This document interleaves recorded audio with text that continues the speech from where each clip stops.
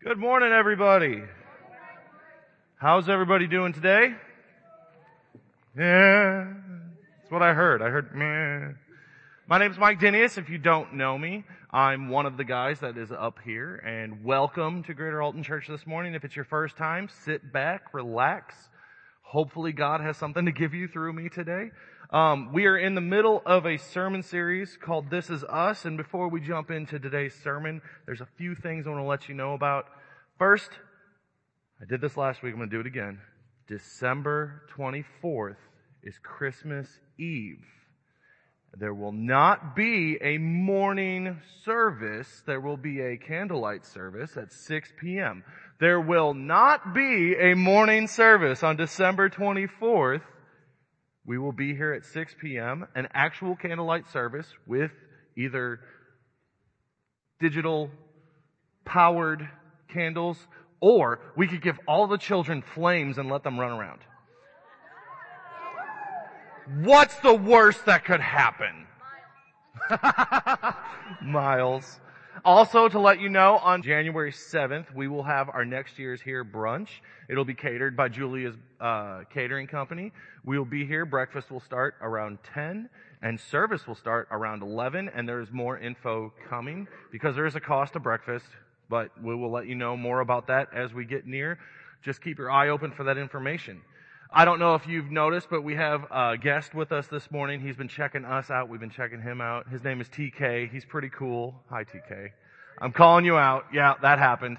If you haven't got to meet him, get to meet him before he runs out the door as soon as we're done. He's gonna bolt. So just get to know him if you can. Like I said, we're in a sermon series called This Is Us. It's about being the church. What the Church of Jesus should look like, and specifically Greater Alton. Because I said last week, we can't control the church. The church is huge. It's bigger than this place.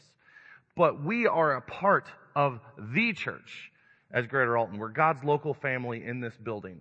And what does Greater Alton look like as the family of God? And we've been talking about building the church of Jesus and being us. We've looked at the greatest place to be. Tim started off with talking about that. We've looked at membership, we've looked at worship, and we've looked at ministry. Last week, I started a lesson called Room to Grow. It's actual not title this week. I'm sad. It should have said title, Tom. But that was awesome. But this is the second half of Room to Grow. We're talking about maturity. We're talking about maturity, and we started last week looking at the riddle of the Sphinx. The riddle of the Sphinx goes, what has 4 legs in the morning, 2 at noon, and 3 in the evening? And we talked about how that's man. In the morning of our life, we're crawling on all 4s.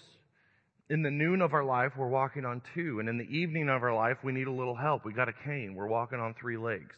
And it's just the idea of we're supposed to grow and we're supposed to mature. We're not supposed to stay babies. We're not supposed to stay toddlers or infants. We're supposed to grow up. Now, I don't know about you guys, but growing up scares me. I don't want to grow up. And some of you are like, Mike, you're 41. You kind of have to. I'm like,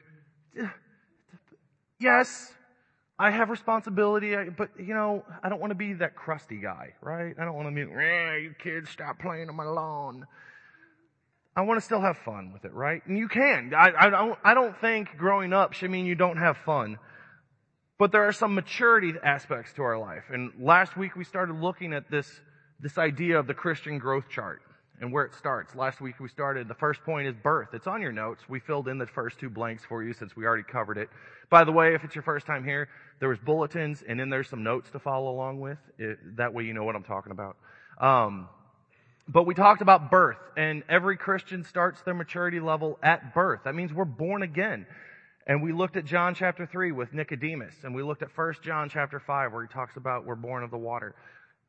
Nicodemus was confused. He said, do I need to crawl up in my mom's womb again and be born again? And Jesus is like, whoa, no, your mom would not appreciate that. It's not what Jesus said, but he was thinking it. And, no, we gotta be born of the Spirit and of water. Because flesh cannot give birth to the Spirit cannot give birth to flesh. We have to be born again.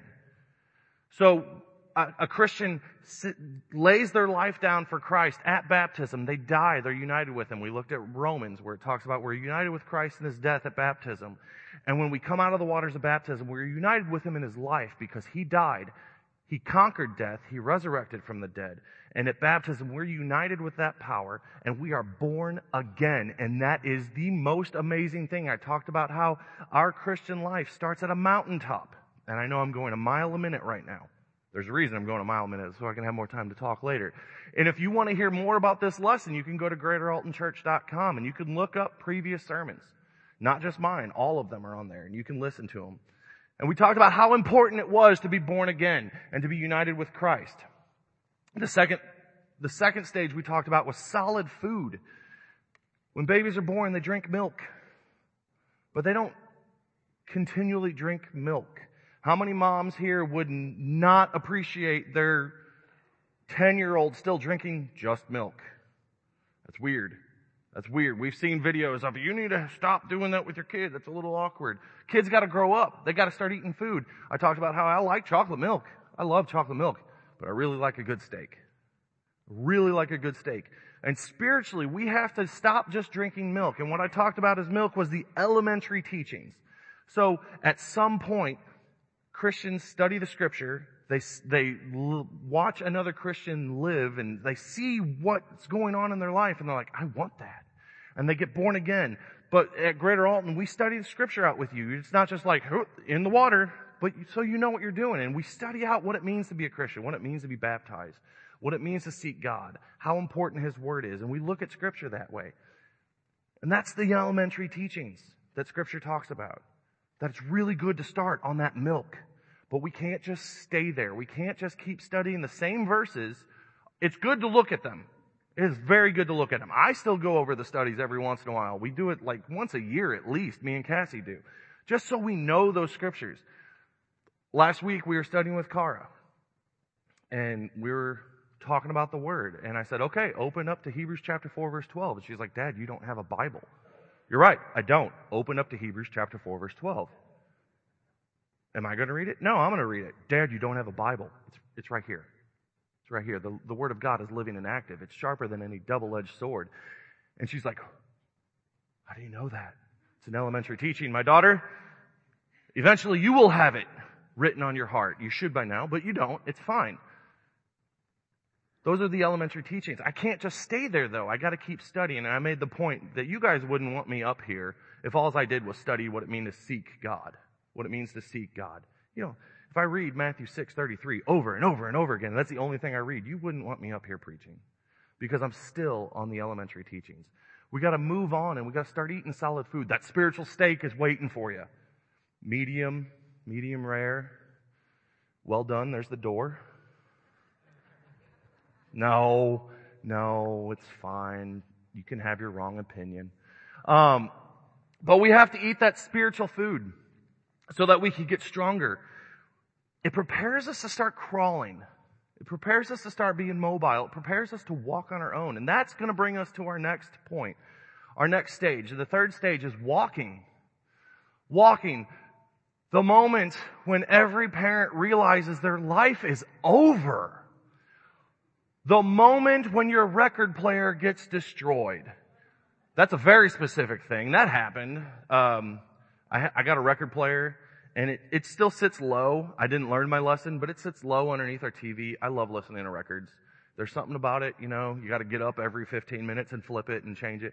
But when our children got mobile, and I forget which one it was, I want to say Cara, I'm just going to blame her for it because she's not in here. She's out and back helping the kids. They got mobile, and they saw a cord, and it still works. It's just, you know how that is. It works, but I still get to listen to records. But mobile children change your life. And I told you guys last week, at every one of these points, there's going to be 3 categories we fall into. We're either not there yet, in the middle of it, or through it. And for those of us that have been through this, there are people around us that are in the middle of it. You can't leave a toddler unsupervised. You can't leave one of these itty bitties that are running around unsupervised. They're going to get into something. We have sisters and brothers around us that are just learning to walk. They're going to need help. They're going to need help walking and learning how to walk. They're going to need some guidance. People are going to fall. People are going to bump their head. And I'm getting ahead of myself. But the third step is walking. Let's look at Galatians chapter 5, verse 16, starting in 16. It says this, "But I say, walk by the Spirit, and you will not gratify the desires of the flesh. For the desires of the flesh are against the Spirit, and the desires of the Spirit are against the flesh. For these are opposed to each other, to keep you from doing the things you want to do. But if you are led by the Spirit, you are not under the law. Now the works of the flesh are evident: sexual immorality, impurity, sensuality, idolatry, sorcery, enmity, strife, jealousy, fits of anger, rivalries, dissensions, divisions, envy, drunkenness, orgies, and things like these. I warn you, as I warned you before, that those who do such things will not inherit the kingdom of God. But the fruit of the Spirit is love, joy, peace, patience, kindness, goodness, faithfulness, gentleness, self-control. Against such things there is no law. And those who belong to Christ Jesus have crucified the flesh with its passions and desires. If we live by the Spirit, let us also keep in step with the Spirit. Let us not become conceited, provoking one another or envying one another." All right, so I don't usually do this. Tim does it a lot.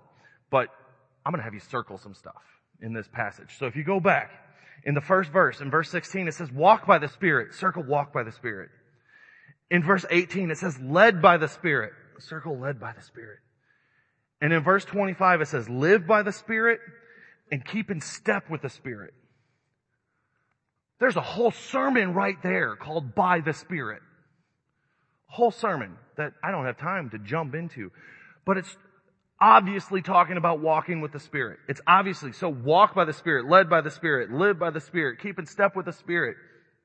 We're walking with God. We're walking with His Spirit. Think about the time when you were little and you had to cross a street or go through a parking lot. What happened? Mom or Dad said, "Give me your hand. Give me your hand." They didn't let you play in traffic. They guided you. They walked with you. They didn't just let you run off into danger. They were right there with you. And God is right there with us when we're walking with His Spirit. In Ephesians chapter 2, verse 10, it says, "For we are His workmanship, created in Christ for good works, which God has prepared beforehand, that we should walk in them." We are created for good works, prepared beforehand, that we should walk in them. In 1 John, starting in the second half of verse 5, it says, "By this we may know that we are in Him. Whoever says he abides in Him ought to walk in the way in which He walked." Jesus led that path for us. He bushwhacked that path. He walked that path for us. And we should walk in step with Him, and we should walk with Him. We grow in life from being carried to crawling to walking, and the same is true spiritually. During the men's retreat, Brian Alford talked about first and second-hand faith. Gary brought it up a couple weeks ago, too. It was a really good point. I'm going to bring it up again. When I became a Christian, I had been influenced by other Christians. Their faith influenced me. Their faith caused me to look at my own and be like, I have a problem in my life. I need to do something about this. You could say I was having second-hand faith, but at some point, I need to have that first-hand faith. There's got to be a reason for me personally to give my life to Christ and to believe that He is Lord and Savior of my life and to walk in step with His Spirit. I need to develop that first-hand faith, and that's walking. That's walking. It's a journey. You don't just walk in place. I mean, unless you want to get some weird exercise. You don't just walk in place. Walking is very intentional. Somebody's going to watch the movie soon. It's one foot in front of the other. That's a Christmas movie, right? Yeah. Yep. Sheila's rocking out. Walking is very intentional. If it wasn't intentional, it would be called wandering. And ask the Israelites how good that goes. Walking is very intentional. I am not saying that walking will always be easy, or that you're never going to fall, or that you're never going to get hurt just walking. Some of us have just walked and, oh, what just happened? I just blew out a tire. I don't know. Things happen. I get it. People fall. People bump their heads. Little kids. I mean, just watching little kids be mobile. I was talking to Kelsey this morning about how when I was 4, I fell down the stairs. That happened. And I turned out, okay. Yeah, maybe.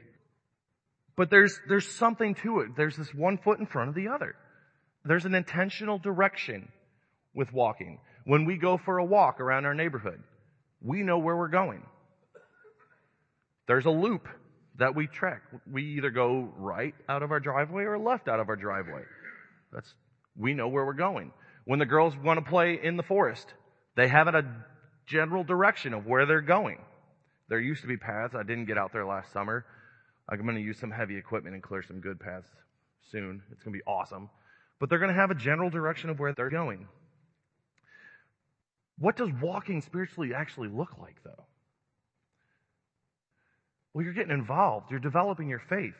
Walking might look like you're serving in a ministry. After I got baptized, I was approached like, hey, we need some help out in the parking lot. Me and Gary were out in the parking lot like every Sunday, waving at people, telling them where to park, being completely ignored, right? But we were out there waving and smiling. And there was somebody else in charge of that ministry, and I just was like, all I got to do is point and be ignored and smile. Yeah, I can do that. I did that for a while. I served in the campus ministry for a while. I served in the youth ministry for a while. I opened doors. I've washed windows. I've stuffed bulletins. Mike, that doesn't sound like walking. Trust me. There's a spiritual aspect to everything.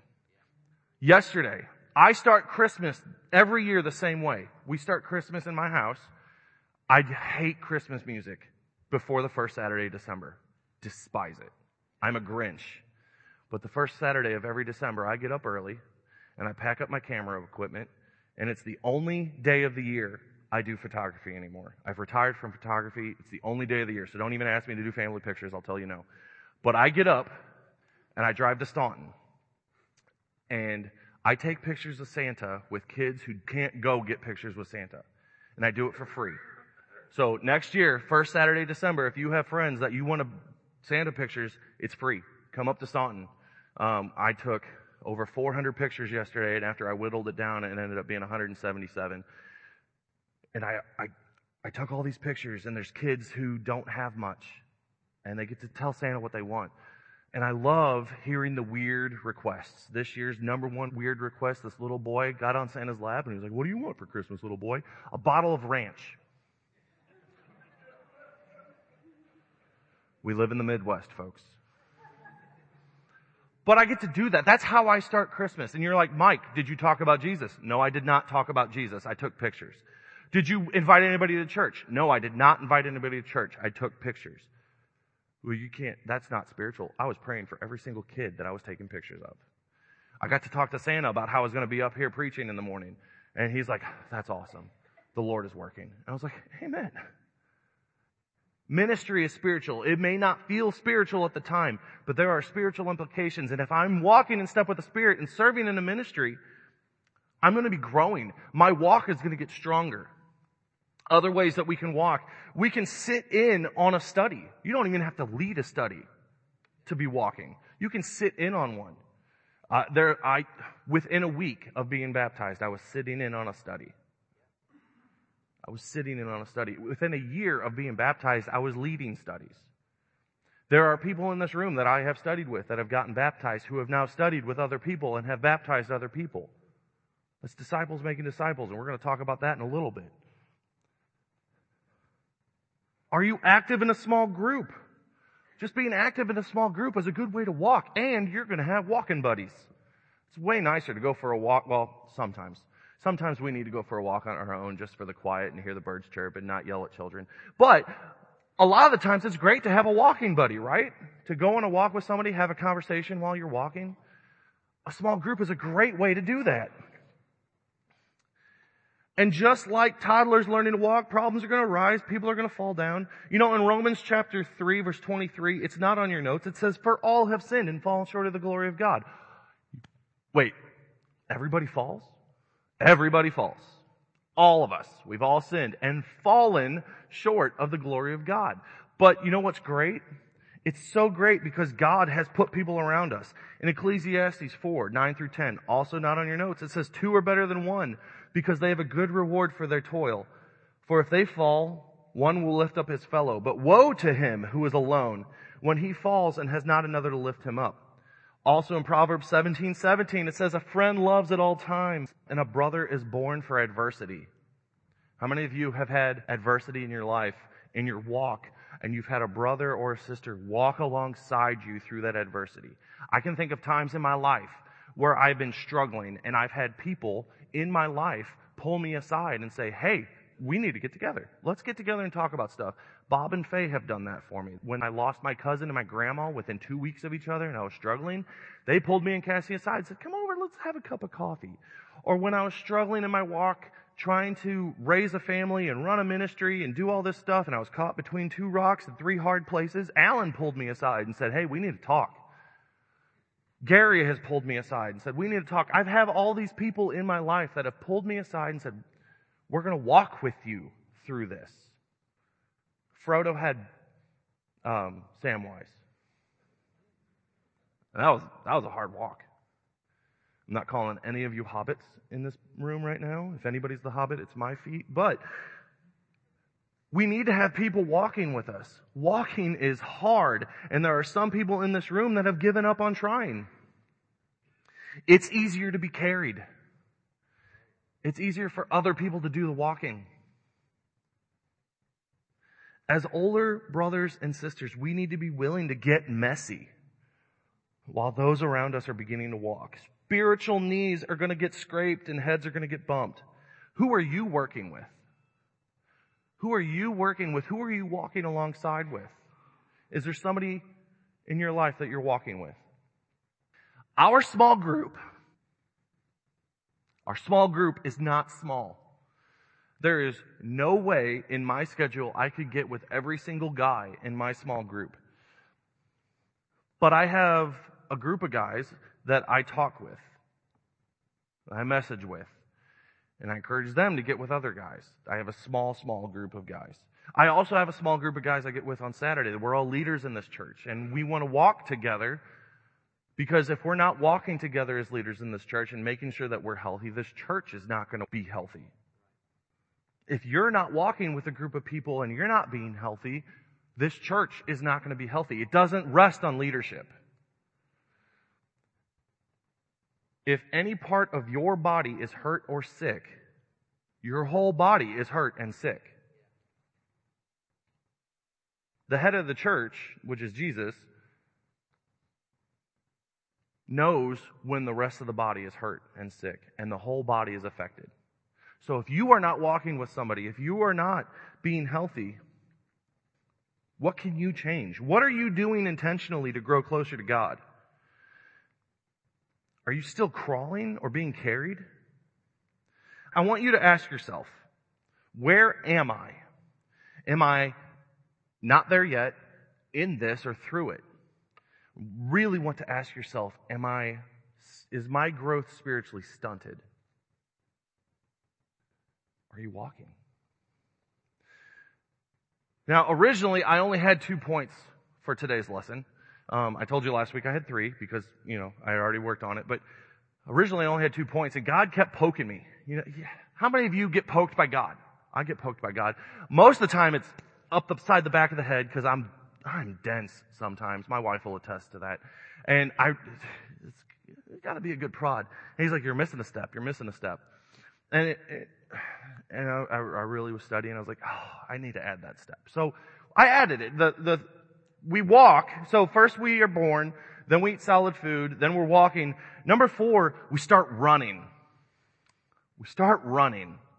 I didn't have this one in there, and I'll tell you why in a minute. But let's look at Hebrews chapter 12. On your notes, I only have verse 1, but I'm going to read the first 13 verses because I like reading scripture, and nobody in here is going to tell me you read too much scripture. Hebrews chapter 12, verse 1 says, therefore, since we are surrounded by so great a cloud of witnesses, let us also lay aside every weight and sin which clings so closely. And underline this, let us run with endurance the race that is set before us. Looking to Jesus, the founder and perfecter of our faith, who for the joy that was set before him endured the cross, despising the shame, and is seated at the right hand of the throne of God. Consider him who endured from sinners such hostility against himself, so that you may not grow weary or faint-hearted. In your struggle against sin, you have not yet resisted to the point of shedding your blood. And have you not forgotten the exhortation that addresses you as sons? My son, do not regard lightly the discipline of the Lord, nor be weary when reproved by him. For the Lord disciplines the one he loves and chastises every son whom he receives. For it is discipline you have to endure. God is treating you as sons. For what son is there whom the Father does not discipline? If you are left without discipline, in which all have participated, then you are illegitimate children and not sons. Besides this, we have had earthly fathers who disciplined us, and we respected them. Shall we not much more be subject to the Father of the spirits and live? For they disciplined us for a short time, as it seemed best to them. But he disciplines us for our good, that we may share his holiness. For the moment, all discipline seems painful rather than pleasant, but later it yields the peace, fruit of righteousness to those who have been trained by it. Therefore, lift your drooping heads and strengthen your knees, and make straight paths for your feet, so that what is lame may not be put out of joint. So after we've gotten the hang of walking, we can start running. Have you ever presented an idea to a group of people, maybe your boss or somebody in charge of something, and you presented the idea and they liked it, so what did they tell you? Run with it. Run with it. What does that mean, to run with it? That means you're qualified and capable to implement and take care of whatever your idea was. I had this great idea. Wiffle cream ball. Take wiffle balls and fill them with shaving cream. And when you hit it, the shaving cream goes all over you. And it was going to be this great idea. I planned it out. I bought all these wiffle balls. I filled them all with shaving cream. And I was the pitcher. I had the stack of wiffle balls filled with shaving cream. And I would pitch it. And we were out in this parking lot and the teens would hit it. And it was great. Until the teens found my cans of shaving cream. And it was no longer wiffle cream ball. It was just spray everybody with shaving cream. Which was fine. Also, the video popped up on my Facebook feed this week and it reminded me of it. And there's a young man who is no longer with us, and he has this mohawk, and I'm like, oh, Jake. That was such a good memory of Jake. And it was fun. But I've had other ideas. That one flopped. I've had other ideas that were good, and I ran with it. That's the only type of running I do. I run with my ideas. This doesn't run. God is telling us who are mature to run with a few things. And being able to run implies some stuff. It implies some things. If you are able to run, there are people in this room who are runners. Nothing's chasing them. They just enjoy it. But they go on runs. They go on marathons. They go on whatever Ks. If I gotta go to that far, I'll drive. But, that's okay, to each their own. But being able to run with something implies a few things. One, you're sure-footed and you have a good foundation. You're sure-footed. You don't fall over easily and you can run with it and you have this good foundation. It also implies that you are physically fit and able. You're fit and able to run. Like I said, I am not physically fit and able to run for long distances. A short sprint, I got you. But it also implies that you have a direction and a focus. So my friends who run, they have a direction and they have a focus. They know where the finish line is. They know what they're doing. If I'm running, that means there's something chasing me bigger than I can punch in the face. That's my direction and focus if I'm physically running. Spiritually, I'm a marathon runner. Spiritually, God has developed me, but physically, oh my gosh. Runners can clear the way for walkers.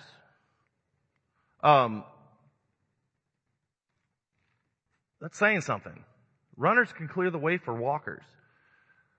I've heard of people who wanted to start running a specific route and they had to clear a path so that they could run that route.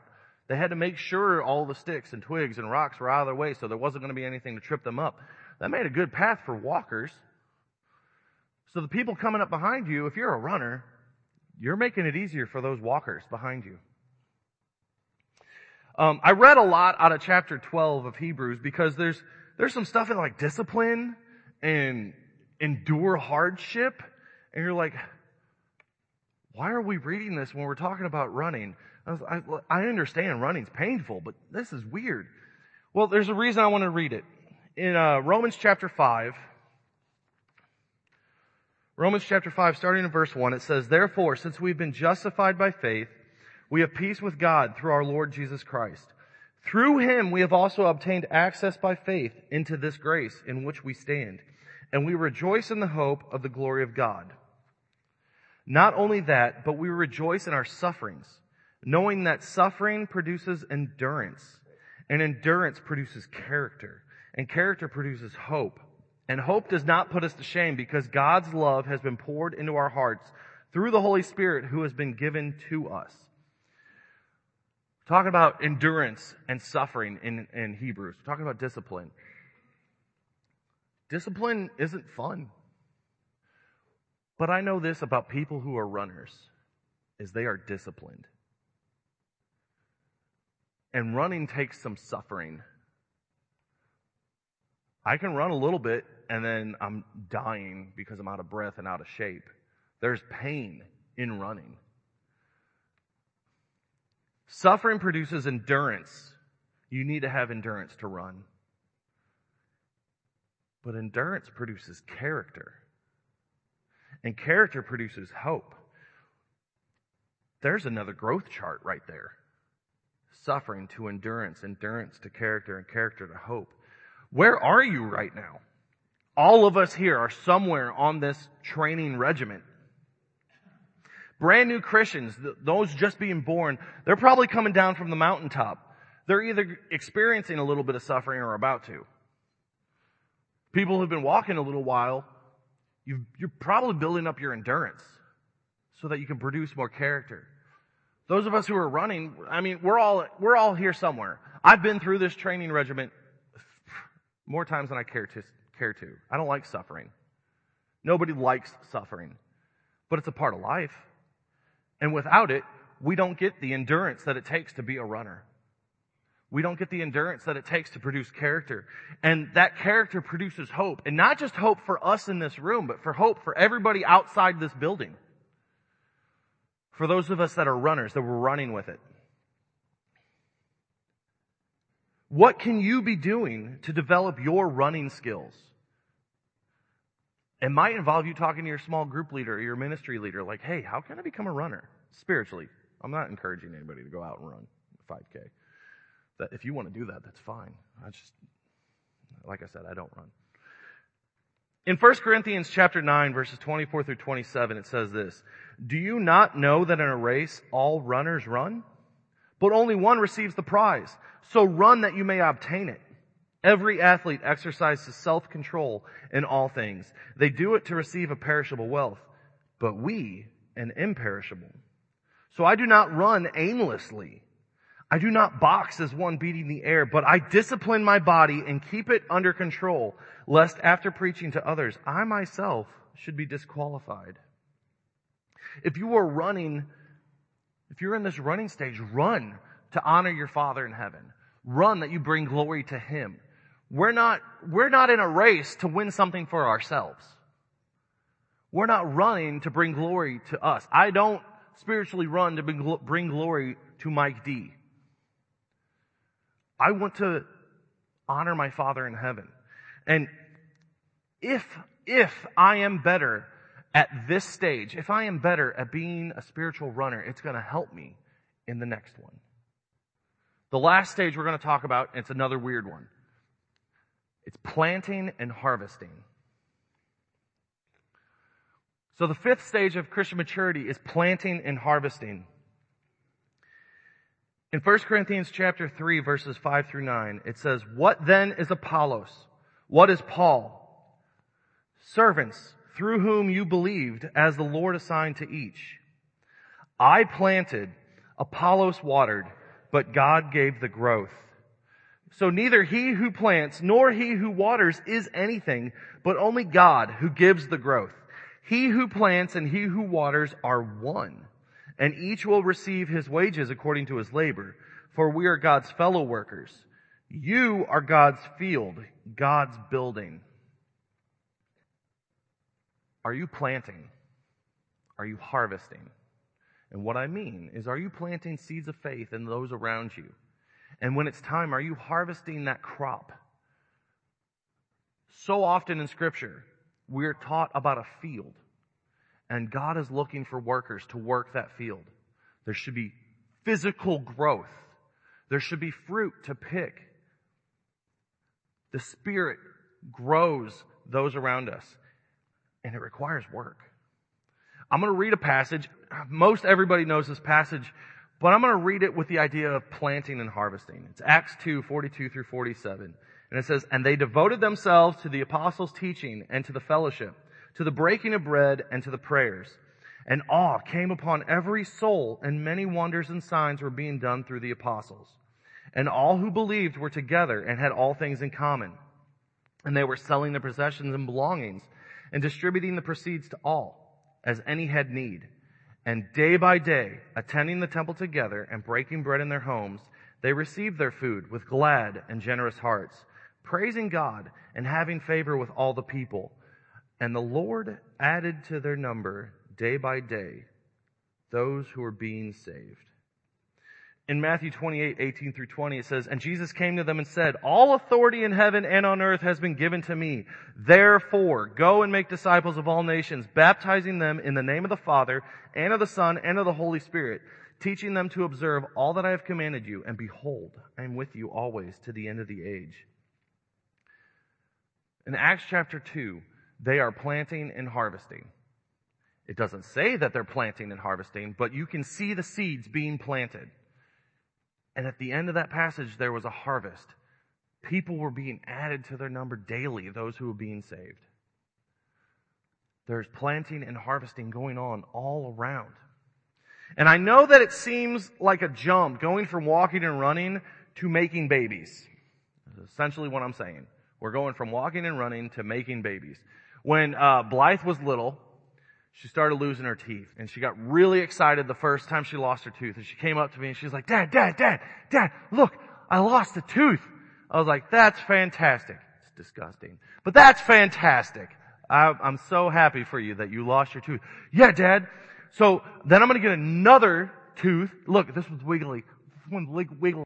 I'm going to get another tooth. It's going to get loose and it's going to fall out." I'm like, "Yeah, that's what happens." She goes, "And then all my teeth are going to get loose. They're all going to fall out. I'm going to get married and have baby." What?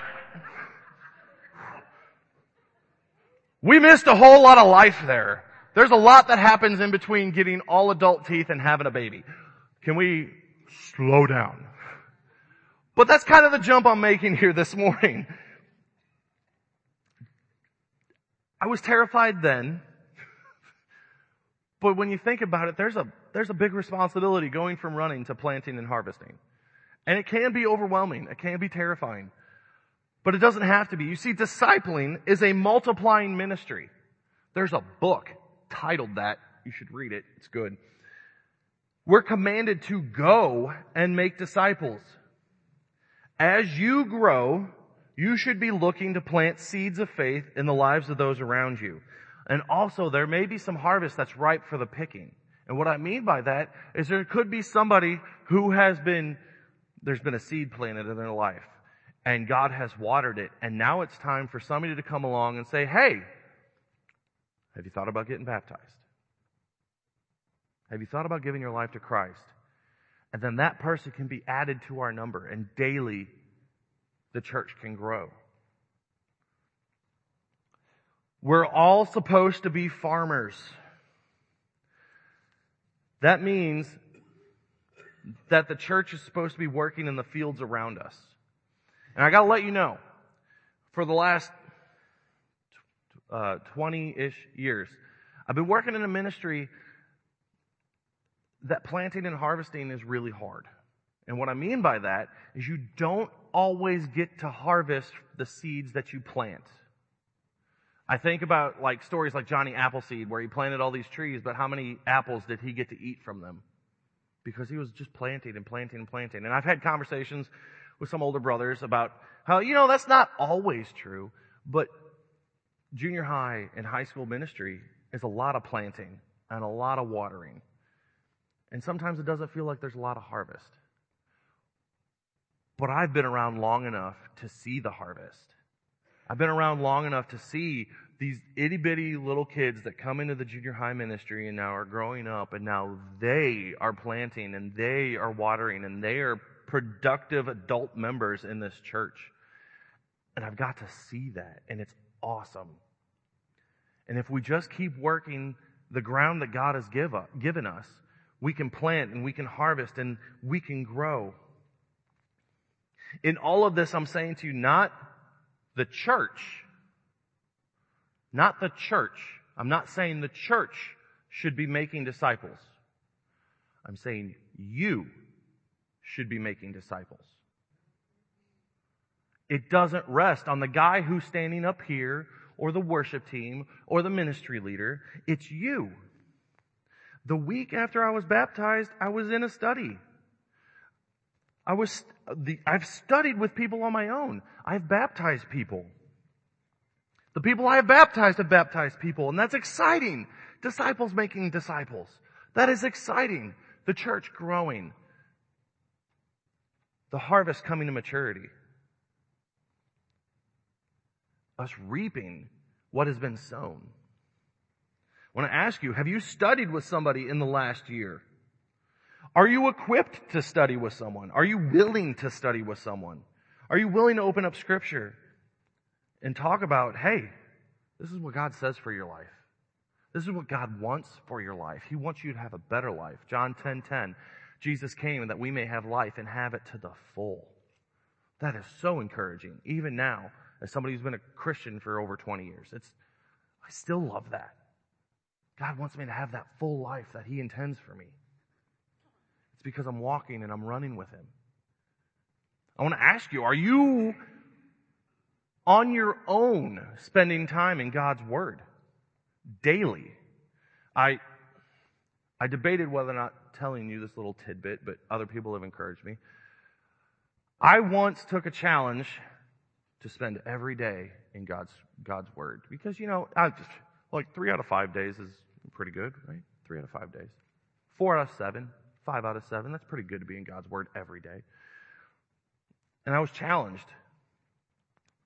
Are you really growing in your faith? Are you really relying on God? Are you knowing what the Scriptures say? And that was over 6 years ago.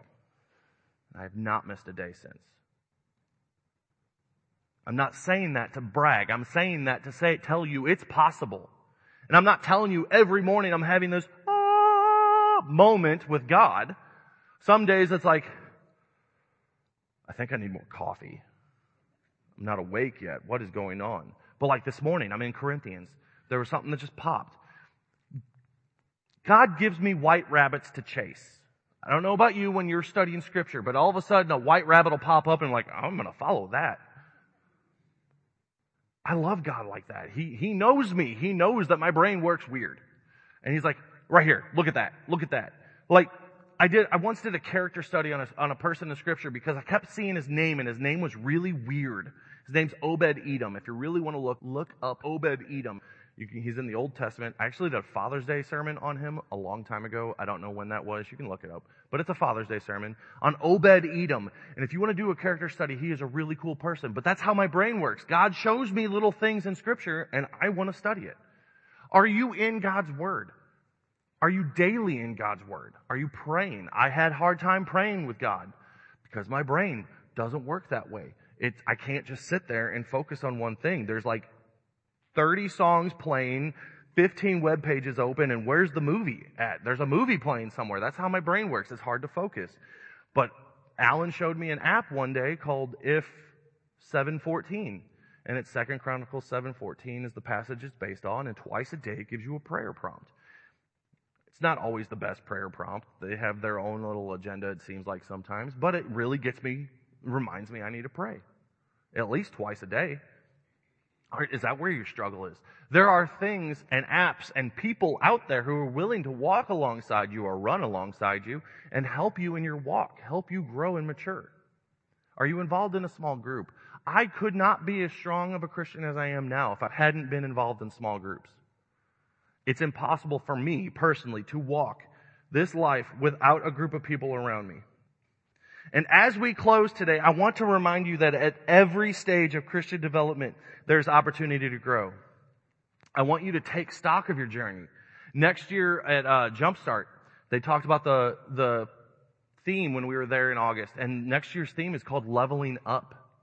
And I took the opportunity because Zach was saying think about your journey and when you've leveled up. And when we got back, I wrote it out. I wrote out my journey, and I was like, leveling up. And I was like, here's where I leveled up. Oh wait, here's another place where I leveled up. Here's another place where I leveled. And it's all about growth. And I wrote out, I have this stack of paper sitting on my dresser right now of all the times that I saw in my life where God helped me grow and God matured me and made me a stronger Christian. Honestly, look at your life. Look at your life and see where you've been growing or where you should be growing. Take stock. Because when you grow and when I grow, we will grow. Not only will we mature, but we'll grow in number. There won't just be 150 something people in this room. If that's how many people are here today, I don't know. There won't just be us. There won't just be this group of people. There'll be more. When we are growing, we are going to grow. And I want to challenge you. Where are you? And it's okay to be in the beginning stage if you're a baby. It's okay to be there. It's okay to be craving that solid food right now.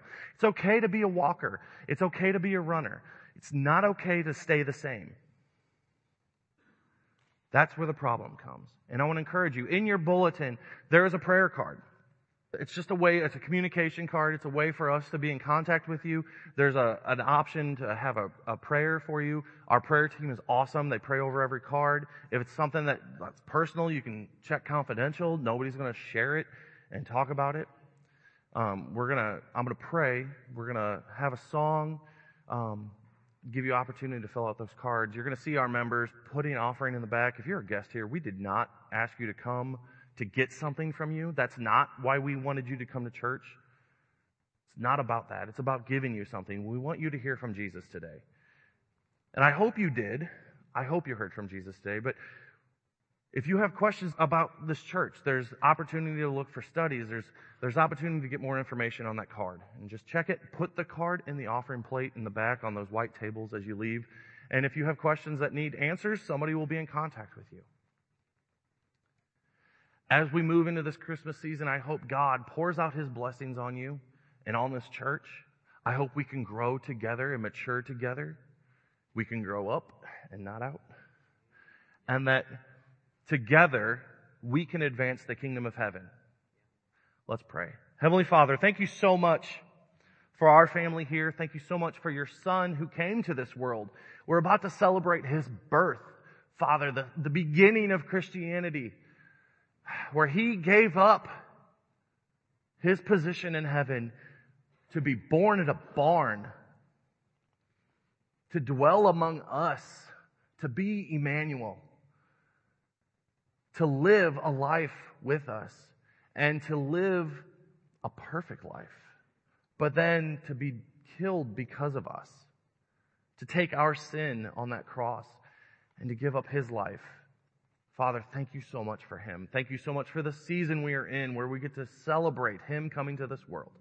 Help us, Father, as we go about the next few weeks to remember what we are here for. We are here to plant. We are here to harvest. We're here to grow, Father. We're here to grow personally. We're here to grow your kingdom. Father, I pray that those of us who are Christians in this room can take that to heart and that we can really think about where we are, Father. I pray for those that haven't given their life to Christ yet, that they can seek out somebody to explain what I was talking about.